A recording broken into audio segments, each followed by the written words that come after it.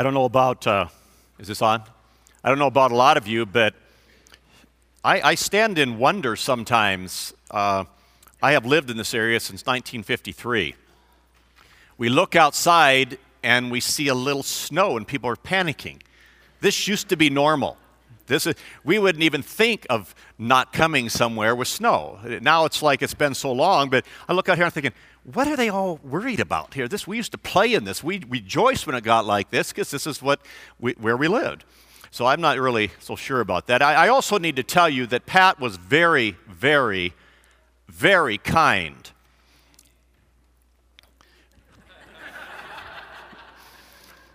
Let me really give you a scenario what happened after the interview when we were watching him. Our faces, if you could have seen Pat and our faces, they were like this. Steve gets done, and we kind of have a little intermission. We come out, and he's kind of looking for approval. I don't know which of us said it, but said, boy, did that suck. That's what friends are for. And Pat, I think, made the comment, if you guys remember the Peter Pan movie, when they just couldn't find out kind of who Peter was. He had grown old, and he had forgotten who he was. And finally, they saw his face, and we looked at it and said, there you are, Peter. It's like, just be you, Steve. And when he started being Steve Balsley, Pat looks at me and goes, there you are, Peter. And then he just basically just flowed with being himself. I think it was interesting, and part of the reason I love this type of celebration is probably different. I do not like to go to celebrations where man is exalted very often at all. Mostly because man looks at the exaltation and is all pleased with what he has done. In the book of Galatians, chapter 2, verse 6, Paul was addressing these Galatian religious people, and they were all bragging about what they had. And there's a word in there that I think is not interpreted very well, and the word basically says this. They were exhibiting their achievements. They would exhibit it so people could see and associate with their name. Now, I'm not knocking you guys that put DRs behind your names or in front of them, unless the motive is that people will recognize you as the DR. I'll say what God said. I'm not impressed at all. I'm not impressed at all with your achievements and your exhibiting your achievements. And the reason that this was so excited for Pat and me to go there is this man, Steve Balsley, knows this is about God and this isn't about his ordination, and he wants all the glory to go to God. And so in doing that, it's a fun thing to be a part of, and it's awesome. Today you are seeing firsthand the scripture that we're going to look at in Ephesians chapter 1, verses 15 through 19. It says, for this reason, I too, having heard of the faith in the Lord Jesus which exists among you, and your love for all the saints. Now, I am going to relate some of this to this man that I have had the honor to serve alongside. But I also think I speak very positively for Steve, for Pat, for Mike, and for Tom and me, who have been put in a position of somehow pastoring. And our plea is also for you. This verse, this lived out portion of Scripture is not only as I address it to Steve, but we are addressing it to you. We're looking at also the same things for you when it says, for this reason, because of seeing your faith in the Lord Jesus and your love for one another. It says, because of that, I do not cease giving thanks for you, while making mention of you often in my prayers, that the God of our Lord Jesus Christ, the Father of glory, may give you a spirit of wisdom, of revelation, and the knowledge of him. And our prayer, and my prayer for you, Steve, is that word knowledge, as you understand, is not knowing about God. It is an intimate union with God. We pray that that union between you and God would just be blossoming all the time, and we would reap the benefits of that oneness that you have with him. We don't need necessarily all the words, but the power that comes with the words. And we're praying that for you. It says, I pray that the eyes of your heart may be enlightened, so that you may know what is the hope of his calling. That's an interesting word, enlightened, and your heart being enlightened. It came to me when we were singing the song where we all got up and we get pretty much pumped, and that, the Revive Me song, and it hit me about enlightened hearts. You see, we as physical people, we see through physical eyes, and normally we only see what we see with our eyes. God is asking us to see with our heart, which takes faith. To see things that cannot be seen by normal human beings.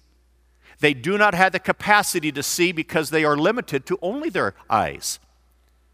We pray that your hearts would be enlightened, that there would be a shining light, that you would begin to see not only one another with your hearts and see the beauty in another person, but see all that there is. When we were singing that song, I was kind of getting pumped. God opened my heart and let it be enlightened. And what it was saying is that when we get all excited about it, and he's going to come and he's going to do this, and all of the world is going to bow before him. And I realized, I don't have to defend you. I don't have to prove your existence. You're coming on a white steed, and you're going to come in all your power. And every knee in heaven and on earth and every knee under the earth is going to bow and say, you are God. He will defend himself, and we want eyes in our heart that can see it already as though it's happening now. I pray that your eyes of your heart, Steve, would be enlightened. That you would see those things that are already true in the rest of the body. I pray that you as a body would see that. You would not look out to one another and notice these obvious faults that are easy to judge. Because we all have them. But you would let your heart be enlightened and see the beauty in that person. I don't know if this happens to you very often, but it does to me quite often. Sometimes I'll be just going along a normal day or a normal week, and somebody will just be lit up in my heart. I will think of them often. They will come to me all through the day, and I start to see the gorgeous creation of that creature of God, and I begin to be just blessed by their beauty. That is enlightening your heart. When your heart gets enlightened, and many of you out here have been in that position to me. I don't think it has anything to do with anything you do. It just is you're created by God, and a heart that gets enlightened can see that in people. I not only pray it for you, my friend, but I pray it for you. We pray it for you as a congregation. If this city is going to see a train coming, it's only going to see a train coming by the love we have for one another and for them. Not by our words, and not by our growth, and not by our big building, and not by the size of a youth group. That will not do it. It is going to be somehow because your eyes have been enlightened to see into people's lives that other people cannot see. And we pray that for you. We pray it for you. Then it goes on and it says, so that I pray that your hearts will be enlightened, that you may know what is the hope of his calling, what are the riches of the glory of his inheritance in the saints. Now, I found this interesting. I forgot to share this at first service. It was the meat of the sermon. I missed it. And it talked about the glory of the inheritance of the saints. And I thought, wow, what is that really saying? And there's a verse here in Colossians 1:27. Listen to this. And I hope you guys realize this is what we have been trying to reveal. Not that we have it down at all. We just know it's what we're supposed to be looking. At least we're trying to look in the right place, and we're trying to have you guys look in the right place. This verse says, to whom God willed to make known what is the riches of the glory of this inheritance. This, my story among all men, which is Christ in you, the hope of glory. The inheritance is Christ in you. The inheritance that we want your eyes to see is that the living King of Kings inhabits your life, my life, and because of that, we become God's inheritance. That is so weird. I can't wrap my mind around that somehow I'm his inheritance, you're his inheritance. But it's the life of Christ in man that I believe so much is being missed today in a religious community, in the churchy community, is that people are missing the hope of glory, which is the resurrected Christ inhabiting these individual bodies. But then it goes on and says this, and what the surpassing greatness of power towards us who believe, in accordance with the working of the strength of his might. Now, I believe the power, it says, our gospel is not one that came to you in word alone, but with word and power. And then the Holy Spirit will come upon you, and he will fall upon you, and you will receive power. I believe that a lot of times people don't understand, don't follow through, walking through this faith walk because they do not know how to embrace the power that has been given to you. The power is the Holy Spirit. And the power is received by a key that every one of you hold in your hand. We're going to end the service in a few minutes, and what we're going to do is the three preaching team, the preachers, are going to say a blessing over you as we did over Steve. We're going to say a blessing over you of the Scripture, and something is alive in the Scripture. The Word of God says it is living, it's active, it's sharper than a two-edged sword. It has the power to work in and divide rightly inside you. There's something about the oral Word of God being spoken that gives power. And the key to this power, you can use any word that makes sense to you, but the key to this power is surrender. Surrender. Give up. Yield. Abide. Hook yourself to. Quit your independent living and become dependent on this God. In the break, one of the guys came up to me and said, I'll never forget one of the times when he was going through some surrendering part of his life, and he made a comment, and he says, well, God, you gave me authority over my life for about this many years, and I've really screwed it up.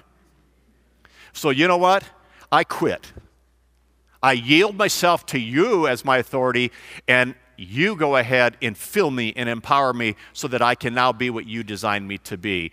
And so as we go ahead, and as Pat and Steve come up here, we would ask you to do something. As we read these verses as a blessing into your life, we would ask you, especially in each of the verses, there are two words that are going to be used, power and filled. When those words are spoken, when these blessings are spoken, I would ask you just in a spirit of, let the Spirit of God fill you, empower you, that you may go forth and be what he asked you to be. In the Scriptures, there's a portion of Scripture that just blows me away, and that is that one time, there was a man, and he came to Jesus, and he said, Jesus, would you come and heal my son? And Jesus gave a response that wasn't quite like, he said, I've got some things to do. And he says, He says, all you have to do is speak the word, and he will be healed. For I, too, am a man under authority. And as long as I'm under authority, all you have to do is speak the word. And remember what Jesus' response was? Wow. I've never seen this type of faith, not in all of Jerusalem.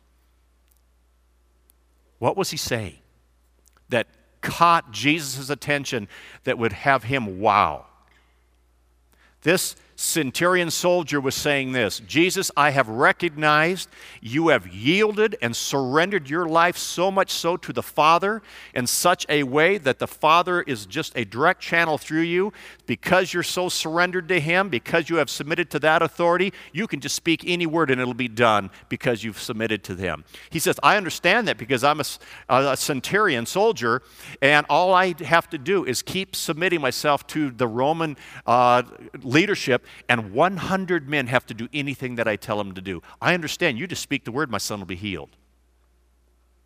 So Pat and Steve and I, in the position that somehow you voted us in, that's your problem. We are an authority somehow in your life. Please, that doesn't mean we are your bosses over you. We come along and serve you. And we recognize Steve as a senior pastor today, and we recognize the authority that's been given to us, which is not a light task. We have to tread sometimes where angels fear to tread. But because of that authority, we are going to ask you to stand.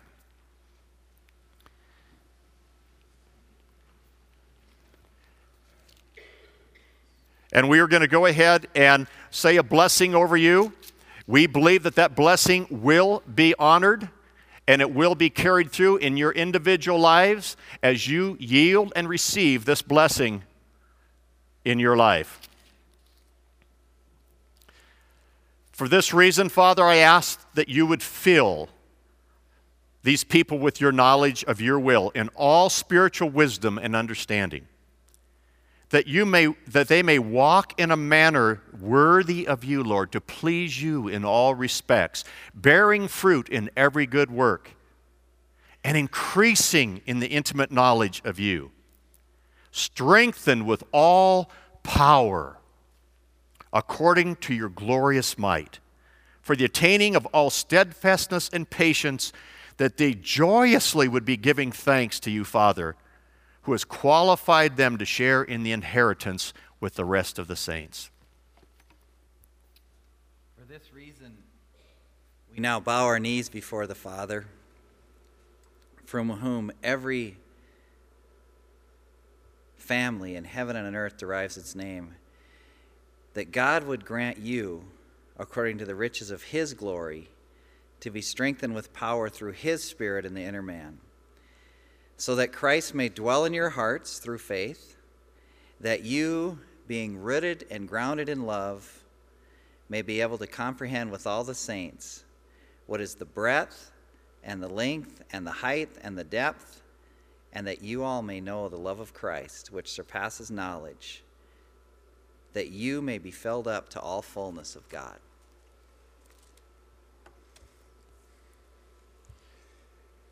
And this I pray, that your love may abound still more and more in real knowledge and all discernment, so that you may approve the things that are excellent, in order to be sincere and blameless until the day of Christ, having been filled with the fruit of righteousness, which comes through Jesus Christ, to the glory and praise of God. Let's pray. Father, thank you so much for what you do. Thank you for this family that you've gathered together here, this body of believers that, Father, that desires to know you and for you to be known through them. Father, thank you for Steve and the authority, the blessing that you've placed him in our lives as. Father, we just pray that he and Marcia would just enjoy you, that they would be strengthened by you in doing what you've called him to do. Thank you, Father, for your calling. Thank you for how you will do anything and all things that you desire to do, that you desire to be known, that you would do those things through us. So, Father, I pray for this body. I pray for this leadership team. I pray for all those who labor here with you in this body of believers here that we know as Rimrock. Father, I just pray that your will would be accomplished and truly people would see you in all of us. We exalt you and praise you, for you're the only one worthy of that. In Jesus' name we give that praise. Amen. Sit down just for a second, please. I dreamed I went to heaven. You were there with me. I walked upon the streets of gold beside the crystal sea. I heard the angels singing someone called your name. You turned and saw a young man, and he was smiling as he came. And he said, friend, you may not know me now. But then he said, but wait, you used to teach my Sunday school when I was only 8. Each day you would say a prayer before the class would start. One day when you said that prayer, I asked Jesus in my heart. Sing this with me, would you? Thank you for giving to the Lord. I am a life that was changed. Thank you for giving to the Lord. I am so glad you gave. Then another man stood before you, said, remember the time a missionary came to your church and his pictures made you cry. You didn't have much money, but you gave it anyway. And Jesus took that gift you gave, and that's why I'm here today. And everybody said, thank you for giving to the Lord. I am a life that was changed. Thank you for giving to the Lord. I am so glad you gave. One by one they came, as far as the eye could see. Each one somehow changed by your generosity. Little things that you had done, sacrifices made, unnoticed here on earth, but in heaven now proclaim. But I know up in heaven they say we're not supposed to cry. I could almost swear there were tears in your eyes as Jesus took your hand and you stood before the Lord. He said, my child, look around you. Great is your reward. Stand and say this to God. Say this to Marcia and Steve. Thank you for giving to the Lord. Well, I am a life that was changed. Thank you for giving to the Lord. I am so glad you gave. Come on, lift that up one more time. Say, thank you for giving to the Lord. Thank you. I am a life that was changed. Thank you for giving to the Lord. I am so glad you gave. Amen. God bless you. Drive safely on the way home. Remember, we have sandwiches with the staff. And amen. Amen. 2